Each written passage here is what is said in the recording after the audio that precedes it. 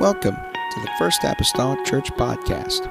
Our church mission is to love as God loves, showing compassion to every soul, thus winning those souls and equipping them to be sent out to plant and to harvest. Thank you for joining us today, and we hope that you are blessed by today's podcast.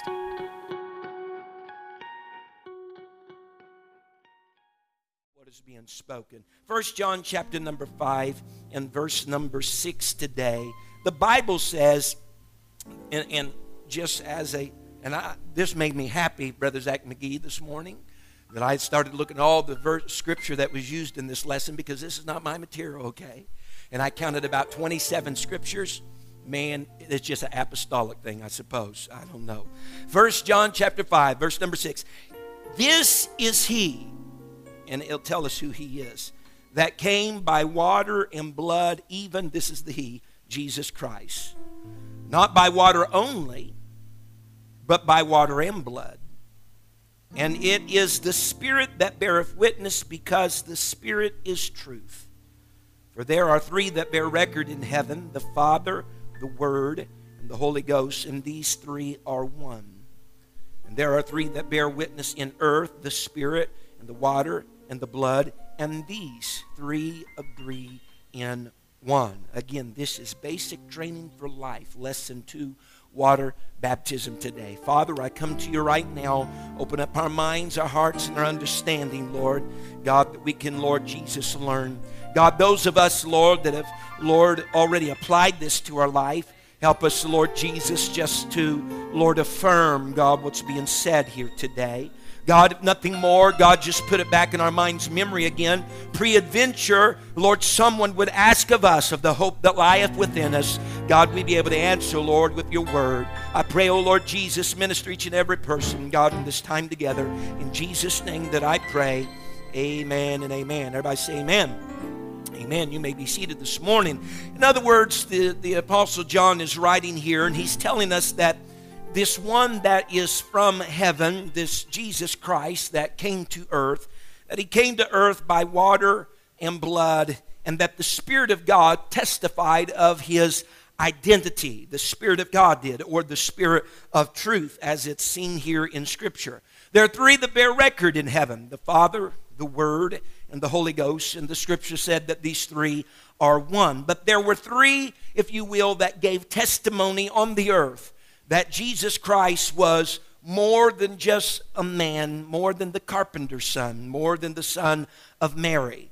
The Bible speaks here in 1 John that the Spirit of God testified of this, that the water, or if you will, if you look at it through the view of Jesus Christ being birthed from a virgin's womb, a virgin birth, water testified of it, and the blood that was shed on Calvary testified of the validity of Jesus Christ and his identity. Jesus was the Christ. He was the Word of God that was made flesh. And when we look at John, not 1 John now, but John, St. John chapter number 3, we understand how Jesus spoke to Nicodemus in verse number 3. Just a little ways down, here's what Jesus said. Verily, verily, I say unto thee, Nicodemus, except a man be born again, he cannot see the kingdom of God. Nicodemus saith unto him, how can a man be born when he is old? Can he enter the second time into his mother's womb and be born? Jesus answered, verily, verily, I say unto thee, except a man be born of water and of the Spirit, he cannot enter into the kingdom of God. Now, what I just read to you this morning, that was not one of Jesus' disciples speaking. That's not a Pentecostal book on doctrine that's speaking. You're reading this out of the book of John, all right? It's not from a handbook necessarily, but who is speaking here is Jesus Christ. Jesus Christ is saying himself that except a man be born again, he cannot see the kingdom of God. Jesus Christ himself is the one that breaks it down a little further and says, except they be born of water and of Spirit, they cannot enter into the kingdom of God. So this is not third tier information. This is not generations removed information. This is coming from the man himself, that you must I believe it's important to underscore the idea of the word must there. You must be born of water and spirit in order to see and enter into the kingdom of God. He goes on in verse number 6, that which is born of the flesh is flesh, and that which is born of the spirit is spirit. Marvel not that I said unto thee, ye must. Again, here is the imperative statement. Ye must be born again. He didn't say you might be. He didn't say that you maybe be, but you must be. In other words, it's mandatory. You must be born again of the water of the Spirit. And Jesus is the one that's saying this. If we go to Luke 24 now, verses 46 through 53, and look what is being said here. This is after the resurrection of Jesus Christ. Jesus is giving his apostles some of the last instructions that he has for them before he ascends up into heaven, into the clouds, out of their sight. And so this is some of his final instructions in Luke 24, verse 46. The Bible says, and he said unto them, thus it is written, and thus it behooved, or it was necessary for, basically, Christ to suffer and to rise from the dead the third day, and that repentance and remission of sins should be preached in his name among all nations, beginning at Jerusalem. And ye are witnesses of these things. And behold, I send the promise of my Father upon you, but tarry ye in the city of Jerusalem until ye be endued with power from on high. And he led them out as far as to Bethany, and lifted up his hands and blessed them. And it came to pass, while he blessed them, he was parted from them and carried up into heaven. And they worshiped him and returned to Jerusalem with great joy, and were continually in the temple praising and blessing God. Amen. Now this is the book of Luke, Luke 24. Luke is writing this. Amen. He's writing the gospel here of Jesus Christ according to his understanding. But Luke did not only write the gospel of Luke, but he also wrote the book of Acts, the Acts of the Apostles. So whenever you close the book of Luke, you can virtually open the book of Acts. It is the same writer. Luke authored both Luke and Acts. So he closes the first book, and he's talking about repentance and remission of sins. And then he enters into the book of Acts, and he's speaking a little bit more about this. Now, just for a stopping point again, because we live in a big day that people want stuff validated. All right? People are wanting things validated. Well, Luke must have understood that centuries before it got to us. Because in Luke chapter number 1, and I read this with purpose today, in Luke chapter number 1 and verse number 1 through 4, and I just read this in the past couple of weeks, and I understood that Luke was validating his authorship and validating the words that he was going to speak. He said, for as much as many have taken in hand to set forth in order a declaration of those things which are most surely believed among us. In other words, he said there's been a lot of people that's wrote about this, about what we believe. He says, even as they delivered them unto us. He says, we have heard these from Christ, and we delivered them likewise to other people, which from the beginning were eyewitnesses and ministers of the word. He says in verse 3, it seemed good to me also. Luke says, I thought it well also to write on the subject matter, having had perfect understanding of all things from the very first, to write unto thee in order most excellent Theophilus, that thou mightest know the certainty of those things wherein thou hast been instructed. So Luke starts out his writing just like this. You can believe what I'm saying. We were eyewitnesses of that which I record. So you can believe what we are talking about. I want you to know with certainty of the things that I write. I have been given, because I heard it from the man himself, I have been given perfect understanding concerning these things. So, although in Luke, we're hearing from the pen of Luke, although inspired by the Holy Ghost, he is an eyewitness of the Lord Jesus Christ. His account is certain. His account he has perfect understanding of, and he tells us very well that Christ told them that they should go and tarry into Jerusalem, amen, and that repentance and remission of sins were going to be preached in his name there at Jerusalem, and they should go. And so Luke picks picks up his pen again in the book of Acts, and he's still addressing Theophilus. We see the former treatise that I wrote to you, O Theophilus. He speaks in the first chapter of Acts. Luke is continuing. And as he continues in the book of Acts, he goes in Acts 2 and verse number 1 and states these words.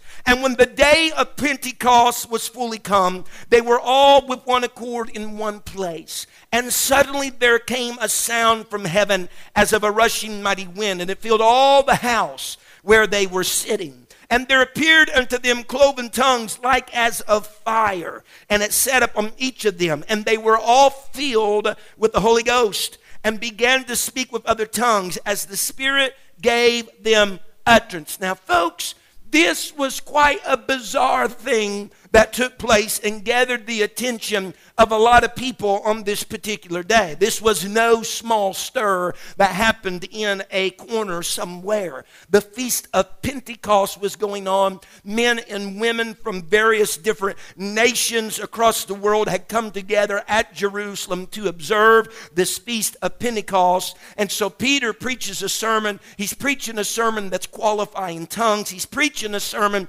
that's qualifying a demonstration. He talks about Joel's prophecy of old, that in the last days, saith the Lord, I will pour out my Spirit upon all flesh. He preaches about the death and the burial and the resurrection of Jesus Christ in his sermon, the first sermon ever, amen, preached on the salvation message in Scripture. And he closes his message, and it's all said and done. But when he was through giving his message and everything, the multitude that was listening to him, and he had quite a multitude, find a question in their spirit then in Acts 2:37. Now, when they heard this, everything that Peter had preached, had mentioned concerning the death, burial, and resurrection of Jesus Christ, everything that Peter had been talking about, whenever they heard this, they were pricked in their heart and said unto Peter and to the rest of the apostles, Men and brethren, what shall we do? And so the answer that comes next from Peter is to a multitude of people that is separated from God, lost as it were, and the Bible records the answer for a lost society. And this is the words then that Peter spoke to them, what they must do in verse 38. Then Peter, we should rally around, man, this is a watermark of apostolic heritage. Then Peter said unto them, Repent and be baptized, every one of you, in the name of Jesus Christ, for the remission of sins, and ye shall receive the gift of the Holy Ghost. For the promise is unto you and to your children and to all that are far off, even as many as the Lord our God shall call. Someone say, Amen. Amen. The writer of Hebrews tells us in Hebrews 9, we're talking about these things, and we're talking about remission of sins, and we're going to be talking about baptism today. The writer of Hebrews said that without the shedding of blood, that there is no remission of sins. And yet Peter says, Repent and be baptized, every one of you, in the name of Jesus Christ, for the remission of sins. In other words, there's going to be the blotting out, the doing away with, if you will, of your sins, because the Spirit and the water and the blood, these three witnesses in the earth, agree in one being born again. All three witness, if you will, to the new birth experience that we read in our scripture reading this morning. These three agree with God's purpose to all creation, amen, as a redeemed people. If we have the water, the blood, and the Spirit. The same with these three witnesses, the water, the blood, and the Spirit, amen, we are, as a society, we can be more than conquerors with the water, the blood, and the Spirit. Amen. So Peter says, Repent and be baptized. And this is an emphasis. This has been a long time emphasis for me, I guess because Scripture emphasizes it. And that one should not be baptized unless they have first repented. Repentance is the first step. Now, there's a lot going on today I don't agree with. Let me back up and say this. There's a lot going on today that the Bible doesn't agree with. People's getting people just in the water, just to get them in the water, baptizing them in the name of Jesus, but they never repented. Repentance is vital. Repentance is absolutely important. And we don't have time to go through everything, but you've heard before, some of you had, how the tabernacle in the wilderness was a picture of our repentance, baptism, and infilling of the Holy Ghost. No priest went to the laver, which was the second piece of furniture in that tabernacle, without first going to the altar where there was a sacrifice. He was not allowed to go to the laver, then back up and go to... No. He went to the altar. Blood was shed. There is no remission without shedding in the Old Testament of blood. All right? And then he went to the laver to wash. It is absolutely necessary that an individual repents before they are baptized. Amen. Because it's there at that altar that death took place. It's there that blood was shed. As a matter of fact, he couldn't go anywhere else in the tabernacle until something's died on that altar. Amen. Couldn't go anywhere else until something has died on that altar. And so I believe it's important that we, again, I know last week we spoke of repentance, but again, we need to underscore the importance of repentance. If you want water baptism, I'll say this, if you want water baptism this morning, then you're going to need to repent. And last week we understood that repentance is more than confession. Repentance is more than emotion. Repentance is a change. Repentance is a change. And so if we're going to be buried in Jesus' name, then we must first die to those trespasses, die to those sins, all right? Amen. And so why do we get baptized? Look what Peter answers again in Acts 2:38. Again, it's for the remission or absolution, if you will, of sins. Amen. Paul said in Acts 22 verse 16 that when we are baptized, we wash away our sins. Amen. It's the same washing away that kind of took place at that laver piece of furniture in the Old Testament. They washed withal that they might be clean so that they could continue on into the holy place and eventually get to where the holies of holies was in the presence of God. If you want to get into the presence of God, you must have repentance and you must have baptism in Jesus' name. Can someone say amen? The Bible says in 1 Peter 3 and verse number 20, and Brother Zach, I appreciate you staying with me today, bud. The Bible says, which sometimes were disobedient, when once the long suffering of God waited in the days of Noah, while the ark was a preparing, wherein few, that is 8 souls, were saved by water. The like figure whereunto even baptism doth also now save us. So Peter is saying here, back in the days of Noah, God saved Noah and his family by water. But he says the parallel account to that in the New Testament is that now water baptism now saves you. The only way that we can be saved is the same way that Noah was saved, and that's by water. Well, how was it that water saved Noah? Well, the earth was filled with sin. It was filled with wickedness and corruption and evil men. And whenever God baptized, if you will, the earth that was filled with that sin and that corruption and that wickedness by having the flood waters come upon the earth was totally immersed. The earth was totally immersed under the water.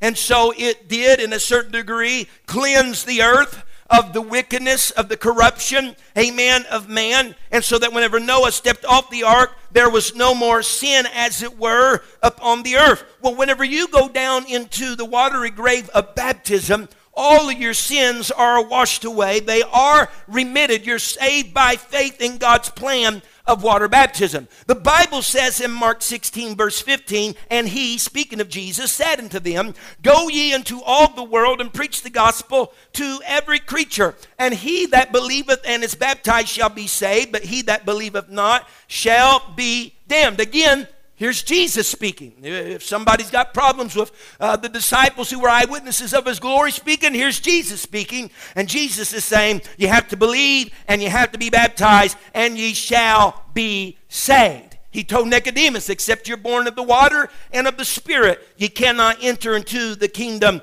of God. It's a commandment of God's word. It's not this, although I support this, being a minister of the gospel, and the minister of the word, although I support this, this is not mine. It's his. All right? Please, because so many times you say, well, that's just what you think. This is not what I think. This is what Scripture thinks. And I stand here as a supporter of just what Scripture says. All right? I think it's important to make that difference. This is just I'm just relaying to you what Scripture says. And so by its very definition, when we start to consider the method of baptism, by its very definition, the word baptism gives clear instruction on the right method. Baptism comes from the Greek word baptismos, which means to dip or to immerse. And so we are to be immersed or completely put under water when we are baptized. Paul gives a very clear picture and description that we oftentimes looked at, but I want to look at it again. Romans 6 and verse 3. Know ye not that so many of us as were baptized into Jesus Christ, were baptized into his death. Therefore we are buried with him by baptism. Again, to be buried, you got to get all the way go under in order to be buried. I've attended a few funerals in my lifetime, and people are enclosed, they're enshrined, they're entombed, they are buried. Amen. If it's in the ground, they're covered up with the dirt. If they're cremated, their ashes many times are put in the urn. Amen. If it's a mausoleum, they're concealed inside of a crypt. Amen. You are buried. You're totally hid away, if you will, in the water. He says, such so is being baptized. We're buried with him by baptism. Amen. Totally cloaked, totally covered by the water. Amen. Whenever you are baptized. Amen. We're covered. Just like Paul said, or Peter rather said, that Noah and his family was saved by water. Water flooded the earth completely. All of sinful humanity completely. And so when we are baptized, our sinful nature must be totally covered by the water. And whenever we see people baptizing in the Bible and in the Scripture, there's a consistent way in which they were baptized. We read in Acts chapter number 8 and verse number 39, Philip had just finished baptizing the Ethiopian eunuch that said, hey, here's water, what doth hinder me to be baptized? And the Bible says, the phrase that says in Acts 8:39, they were come up out of the water. Whenever John the Baptist baptized Jesus Christ, the Bible gives the same record that Jesus came in Mark 1:10, up out of the water. They come up out of the water because they went down into the water. Amen. Baptism was incomplete unless they had been immersed in the water. Someone say amen. About several centuries ago in Bethlehem. So we talk about immersion, but let's talk about the name. In Bethlehem, there was a name that was introduced and came upon the lips of many people. People that were poor, people that were sin-stricken, people that were in need of a Savior. And the angel Gabriel was the first to make mention of that name to Joseph. Joseph was engaged to Mary, found her pregnant with child, and the angel came to speak a word to him in Matthew 1:20. The Bible says, if I may, skipping down just a little bit, when he spoke to Joseph, he said in verse 20, fear not to take unto thee Mary thy wife, for that which is conceived in her is of the Holy Ghost. And she shall bring forth a son, and thou shalt call his name Jesus, for he shall save his people from their sins. Now all this was done that it might be fulfilled, which was spoken of the Lord by the prophet, saying, behold, a virgin shall be with child, and shall bring forth a son, and they shall call his name Emmanuel, which being interpreted is God with us. From the lips of Gabriel, the first time to Joseph, that child's name was spoke, Jesus. And since that day until now, that name strengthens us, That name is a saving name. That name is a healing name. That name is the name that is used to cast out demons and devils and those that are possessed. It is the name of Jesus Christ. The writer, which was inspired of God, plainly states that this name, Jesus, fulfills the prophecy of Isaiah 7:14, which says that the child's name was to be Emmanuel, which meant God with us. He said, this is a fulfillment in Matthew 1. He said, this is a fulfillment of that prophecy. His name shall be called Jesus, this one that is God with us. Someone say, amen. In Philippians chapter 2 and verse number 9, a lot of scripture this morning. Walk with me if you will. Wherefore God also hath highly exalted him and given to him a name which is above every name, that at the name of Jesus every knee should bow, of things in heaven, things in earth, and things under the earth, and that every tongue should confess that Jesus Christ is Lord, to the glory of the Father. Folks, throughout the Old Testament, God revealed himself in many different ways throughout the Old Testament. In creation to Adam and Eve, he revealed himself to them as God, as Elohim. In the dispensation of promise with Abraham, Abraham knew God as El Shaddai. Amen. Whenever it comes to the time of the law, Moses knew God as Jehovah, or the I am that I am. All right. Amen. We see Jehovah Shalom, Jehovah Jireh, Jehovah Nissa, so on and so forth. But whenever this new dispensation was about ready to start, the dispensation of the church, the dispensation of grace, amen, there came a name that excluded all previous ways that they had ever known him to be. And God was revealing himself in the name Jesus Christ. Amen. Jesus Christ, that name of grace, that name that is above every other name. In so much that in Acts chapter 4, Peter explains to a crowd of people concerning the miracle that was performed of the lame man that had sat at the gate of that gate called Beautiful at the temple. And the Bible says in Acts 4 and verse 10, be it known unto you all and to all the people of Israel that by the name of Jesus Christ of Nazareth, whom ye crucified, whom God raised from the dead, even by him doth this man stand here before you whole. This is the stone which was set at naught of you builders, which is become the head of the corner. Neither is there, I say, salvation. Neither is there salvation in any other.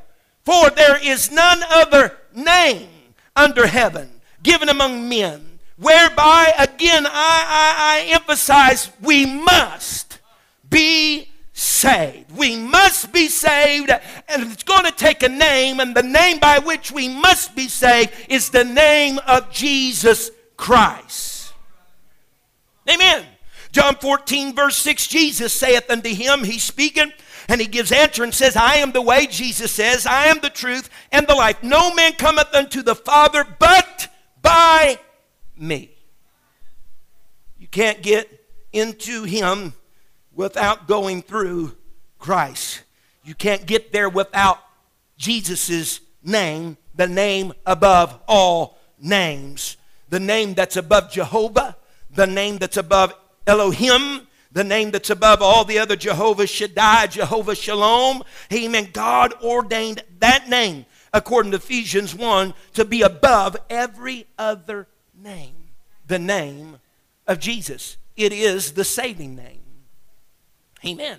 In Colossians 2:9, the Bible says, for in him, speaking of Jesus Christ, all the fullness of the Godhead bodily dwelleth, all the fullness of the Godhead bodily. In Christ, all the fullness of the Godhead lives in bodily form in Christ Jesus. The fullness of God lives in a human body. That human body was Jesus Christ. Knowledge, wisdom, power, all of that was in the man of God, was in the man Christ Jesus. Jesus Christ came as the greatest revelation of God. Amen. Jesus Christ came as the greatest revelation of God. Jesus is the revelation of the Almighty God that was made flesh among you and I, and his name is above every name. Demons tremble at that name. Sick are healed at that name. Remission of sins happen through and by that name. The prayers that we pray, my goodness, please use the name of Jesus. No man can approach unto the Father except in the name of Jesus. No other name by which you must be saved, but by the name of Jesus. Colossians 3:17 tells us, and whatsoever ye do in word or in deed, do all in the name of the Lord Jesus, giving thanks to God and the Father by him. Amen. Someone say amen. Baptism in the name. The apostles throughout New Testament Scripture are always baptized in the name of Jesus. All their converts in every case were baptized in the name of Jesus. The Jews were baptized in the name of Jesus. The Gentiles were. The Samaritans were. We've seen the Ethiopian eunuch. He was. They're all baptized in the name of Jesus. Now, if we may go to Matthew 28, verse number 19, it says, Jesus speaking to his disciples, says, Go ye therefore and teach all nations, baptizing them in the name of the Father and of the Son and of the Holy Ghost. Baptizing them in the name of the Father and of the Son and of the Holy Ghost. Now, baptism in Jesus' name can be very simple if you believe the Word of God. All right? Now, again, I want to back up, and I said this a few weeks ago, but listen to me. The lens of society has largely been jaded by traditions that came after Jesus Christ walked upon this earth. And a major problem people have problems accepting with what God's Word says is because they're looking through a lens of tradition that came after Jesus spoke his words, taught his disciples, and instructed them. Whenever they, in the first century, read this book, they had no problem with the terminology or the relationships that were written in there because they understood it straight from the Master, and there was not this other idea that didn't correspond with God's Word out there that was influencing their view. Okay? And so there are at least 6 accounts of water baptism in the Word of God after Jesus makes this statement in Matthew 28:19. Not once in 6 accounts of water baptism did the baptizer ever repeat what Jesus said. And I emphasize repeat what Jesus said. There's never a record in the Bible of a baptizer saying, there's never a record after Matthew 28:19 of a baptizer saying, of the 6 accounts that we have, I baptize you in the name of the Father and of the Son and of the Holy Ghost. Did they disobey the command of Jesus? No. It's actually just the opposite of what you think. They obeyed his command to the letter. His command was, go therefore, baptizing them in the name of the Father and of the Son and of the Holy Ghost. They didn't repeat the words. They obeyed the command because they understood what and who that name was. They understood that Jesus was commanding them to baptize in the name. And the apostles knew the name of Jesus Christ. Not only that, we see here in Scripture that it says baptize in the name. No, it is again, just common English, it is name, it is singular, not names, plural. It is singular, name of the Father, the Son, and the Holy Ghost. They knew, they had been taught, there is no other name under heaven given among men whereby they must be saved but the name, Jesus. All right? So whenever we consider the Scripture, let's consider the name, if you will, of the Father, the Son, and the Holy Ghost. That Jesus Christ is the name of the Father. Jesus Christ is the name of the Son. Jesus Christ is the name of the Holy Ghost. Remember, Jesus said, in the name of. Doesn't say names, but name, singular. So the question then that we pose, what is the name of the Son? One occurrence in Scripture that we can go to for this understanding in Matthew 1:21 that we've already read in your hearing. The Bible says, and she shall bring forth, everyone say, a son, and thou shalt call his name Jesus, for he shall save his people from their sins. If I understand that in English grammar appropriately, this son that Mary was to have that Scripture calls the Son of God, his name would be Jesus. So the name of the Son was Jesus. So if Jesus said, "Go ye therefore, baptizing them in the name of the Son," the name of the Son is Jesus. So what is the name of the Father? A place in Scripture we can go to glean some of this information is John 5:43. It's important to denote in your Bibles that this is Jesus talking. This is Jesus speaking. Jesus said, "I am come in my Father's name. And ye receive me not. If another shall come in his own name, him ye will receive." Jesus said, "I am come in my Father's name." So when you know the name of the Son, and that he came then in the name of his Father, then you also know the name of the Father. Amen. So, if Jesus says, "Go ye therefore, baptizing them in the name of the Son," that's Jesus Christ. And in the name of the Father, Jesus said, "I've come in my Father's name," Jesus Christ. So what is the name of the Holy Ghost? In John 14, verse 26, again, Jesus is speaking.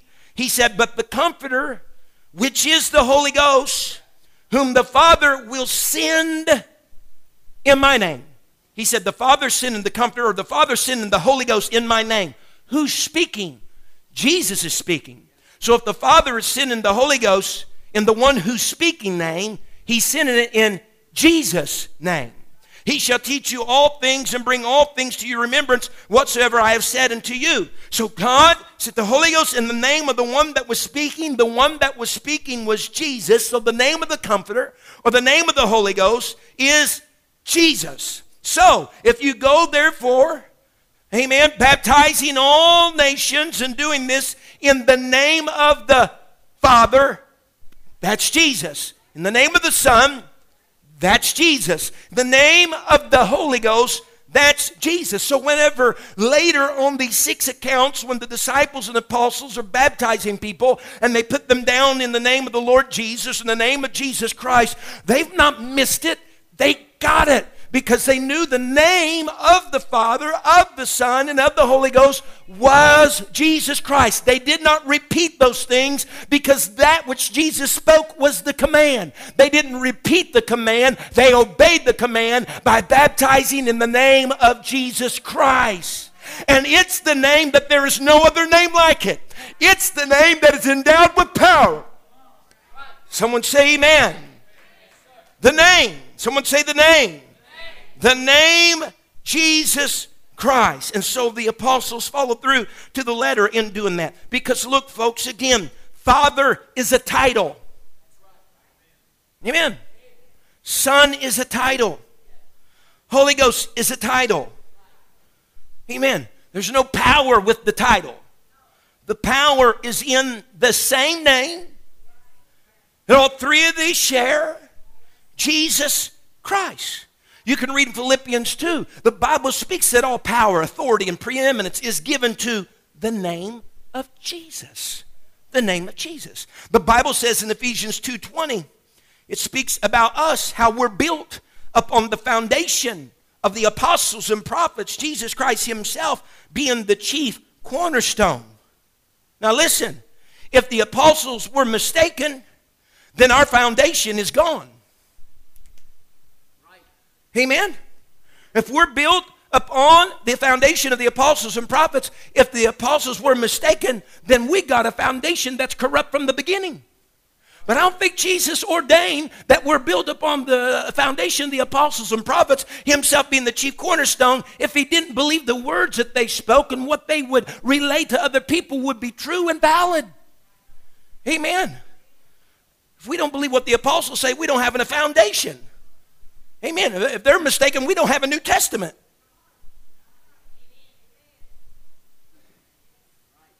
Amen. And the apostles didn't just do this, but they also practiced it. Notice in Matthew 28:19, here's Jesus. He's stating those words. This is what many sometimes call the Great Commission. But look at verse 16, who's all there? In Matthew 28, look who's all there. The Bible says, then the 11 disciples went away into Galilee, into a mountain where Jesus had appointed them. The 11 were there whenever he gave these words, whenever he said, baptize in the name of the Father and of the Son and of the Holy Ghost. Amen. The 11 were there. Judas is already on his rampage to go betray Jesus, so he's absent. All right, but the other 11 are there. Amen. And Judas hadn't been replaced at this point. Well, whenever we look at the day of Pentecost, whenever Peter is preaching on that day, in Acts 2:14, again the Bible says, but Peter standing up with, look, the 11, then lift up his voice. So the same 11 that were there when Jesus gave Matthew 28:19 are the same 11 there on the day of Pentecost. The same 11 at the Great Commission are the same 11 at the day of Pentecost. The same 11 that heard Peter say in Acts 2:38, then said Peter unto them, repent and be baptized, every one of you, in the name of Jesus Christ for the remission of sins, and ye shall receive the gift of the Holy Ghost. Now, why didn't Bartholomew, why didn't James, why didn't one of these guys just speak up and say, hey, listen here, Peter, you're doing real good, but you got it wrong? Because they understood he got it right. Amen. The name of the Father, of the Son, and of the Holy Ghost that Peter said you must be baptized in is being baptized, every one of you, in the name of Jesus Christ. Nobody gave an objection then nor thereafter, because it was right. The apostles knew the name of each of those. It was Jesus. Now, if you look at the other 6 accounts in the Bible where people were baptized, you go on, as a result of Peter's message in Acts 2:38, there were people that were baptized he was preaching of, which was the name of Jesus Christ. The Bible says, then they gladly received, in verse 41 of Acts 2, his word, were baptized the same day. We're adding to them about 3,000 souls. The apostles, the Bible says, were baptizing in the city of Samaria in Acts 8. Verses 5 and 16, we've already seen this, that when Philip went down to the city of Samaria, he preached Christ into them. In verse 16, the Bible says, only they were baptized in the name of the Lord Jesus. The Ethiopian eunuch, we have spoke about him coming up out of the water, but in Acts 8, the Bible says in verse 35, that Philip opened his mouth and that he preached Jesus unto him. And whenever they went on their way, and the eunuch seen that there was water, and he said, what doth hinder me to be baptized? Philip said, hey, if you believe, amen, with your heart, you can. And answered and said, I believe that Jesus Christ is the Son of God. Man, there's just another revelation for the eunuch. He says that one that they talk about being the Son of Mary, the Son of God, that's Jesus Christ. He right there understood what the name of the Son was. And he commanded the chariots to stand still, and they went down, both of them, into the water, both Philip and the eunuch, and he baptized them. The apostle Paul was baptized in Acts 9:18. Amen. There's no mention in that of the titles Father, Son, and Holy Ghost. But later, whenever Paul is given testimony concerning his baptism and his baptism story, this is how he says it was done in Acts 22:16. He said, arise and be baptized, and wash away thy sins, calling on the name of the Lord, and the name of the Lord is Jesus. Because whenever Saul was on his way to Damascus with letters from the hierarchy of his day to further his persecution in Acts chapter number 9, and he's been persecuting the church, and the light from heaven shone down upon him, and he fell off his beast, and he heard a voice from heaven, and that voice from heaven is speaking to him and saying, Saul, Saul, why persecutest thou me? And Saul says, who art thou, Lord? And that voice from heaven said, I am Jesus. Saul says, who are you, Lord? And the Lord said, I am Jesus. So to be baptized in the name of the Lord is to be baptized in the name of Jesus. Someone say amen. This is supposed to be one lesson, and it's going to happen. It will happen. In Jesus' name.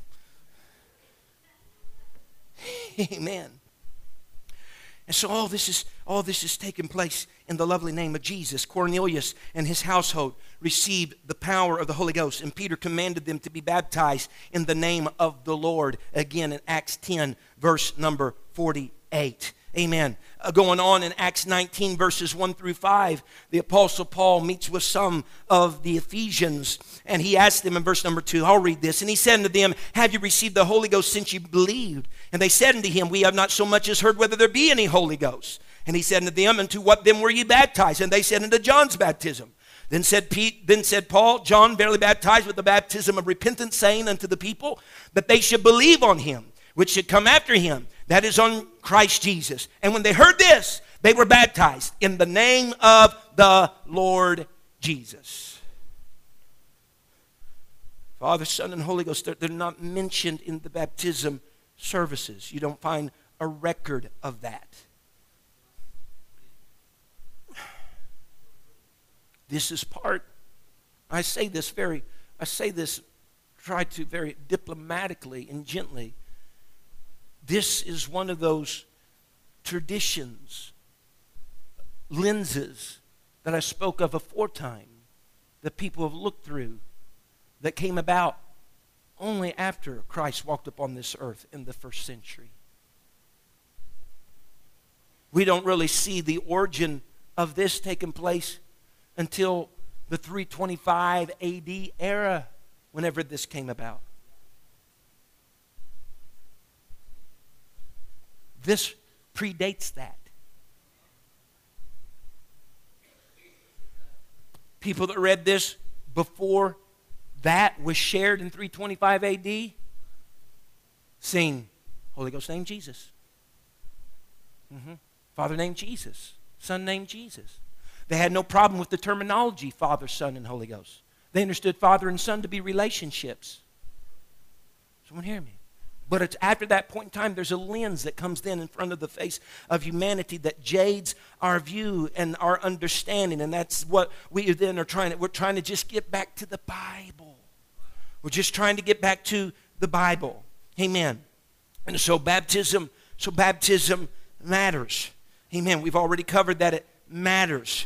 And so if it matters, then I want to do it the Bible way that says I should be doing it. I want to be obedient according to the Word of God. I don't want to obey what some man has propagated. I want to obey what Christ wanted. In Acts 19:5, the Bible says they were baptized in the name of the Lord Jesus. John had baptized him, but his baptism was only a baptism unto repentance. Amen. The only difference from John's baptism and Paul's baptism was the name of Jesus.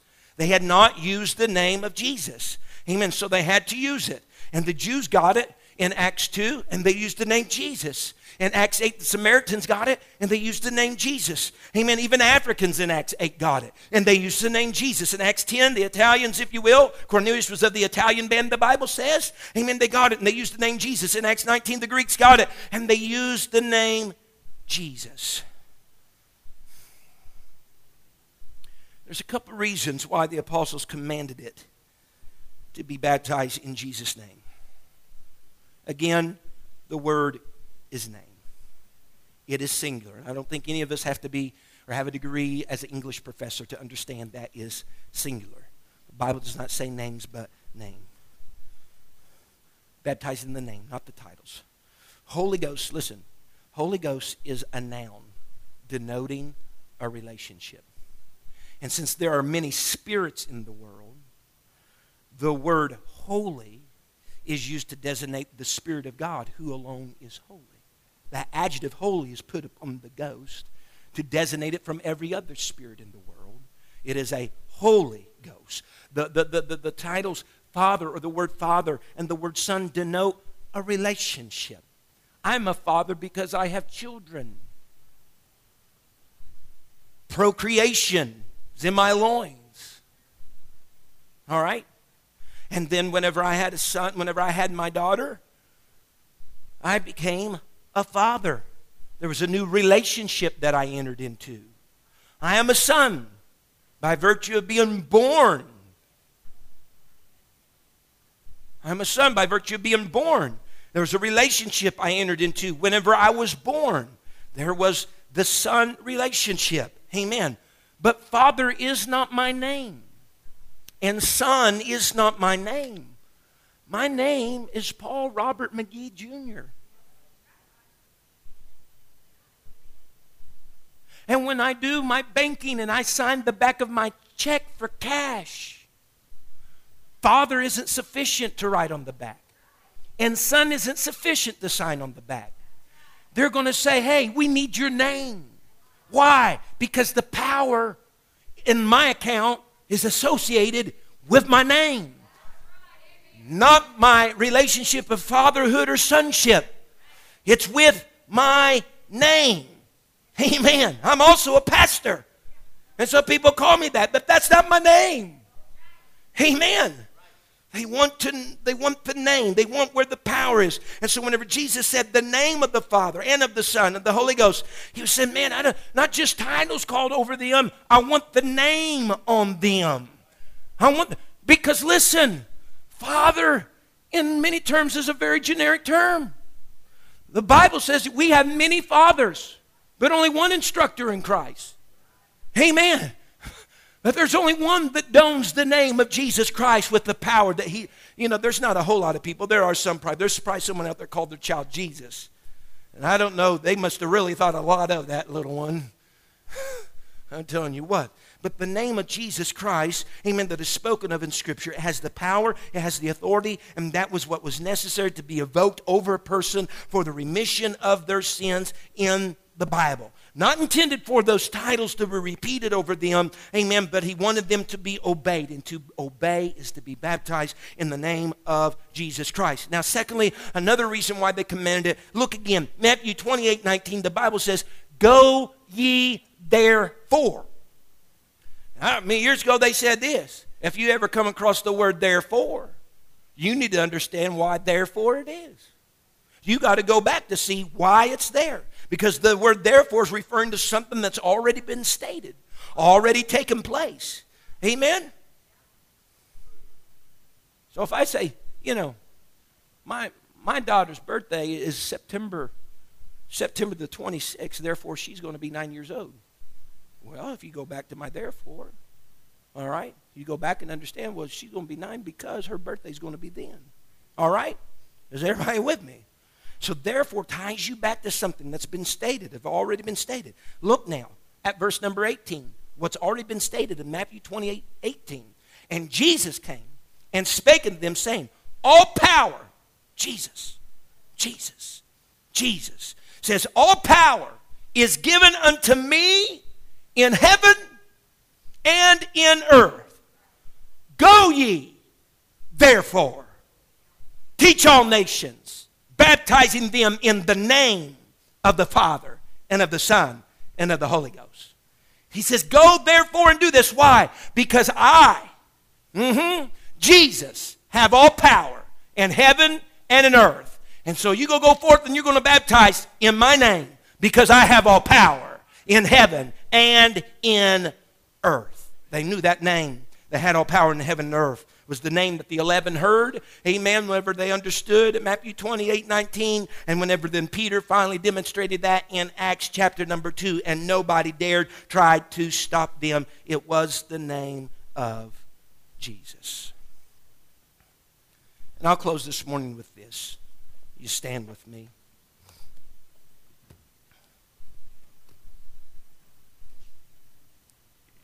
In the name of Jesus, immersed in water, must be.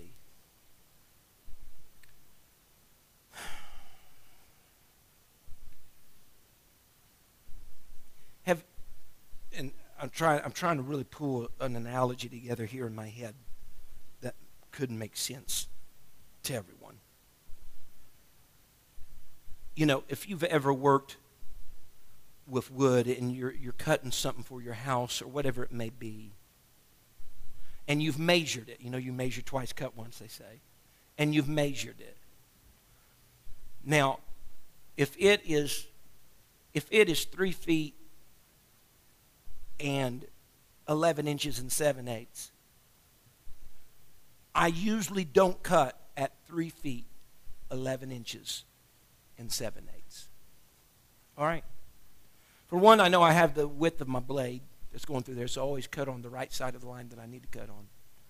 But there's just something in me that I know if I cut it too short, there's another piece of wood that's going to have to be cut. And that has been waste for that purpose. What I do is I always cut just a tidbit longer than what I deem I need. Because if need to, I can always shave off whatever I need, excess. But I've not wasted what I had for that purpose. So let's just forget I'm a preacher up here. Let's forget you're a bunch of saints in this house. And let's just think for a moment. Heaven is our goal. I'm just removing all the aspect of everything we've ever talked about this morning. Heaven is our goal. Folks, whenever you live your life, do you want to live it right on what you think should be expected? Or would you rather go above bar and get to heaven someday and say, you know what? I kind of was an overachiever here. But you know what? At that point in time, it really don't matter. Because I got to where my goal was.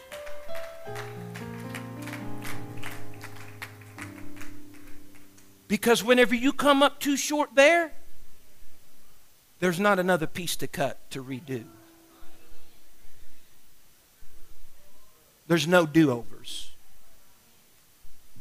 So I want to live on the side of excess when it comes to my life living for the Lord. I want to come on the side of excess. Can we bow our heads in this place? I feel the Holy Ghost in this place. Thank you for listening. If you would like more information about our services and activities, you can find us on Facebook, Instagram, and Twitter with the username FACMC. Again, that's FACMC. Thank you, and have a blessed day.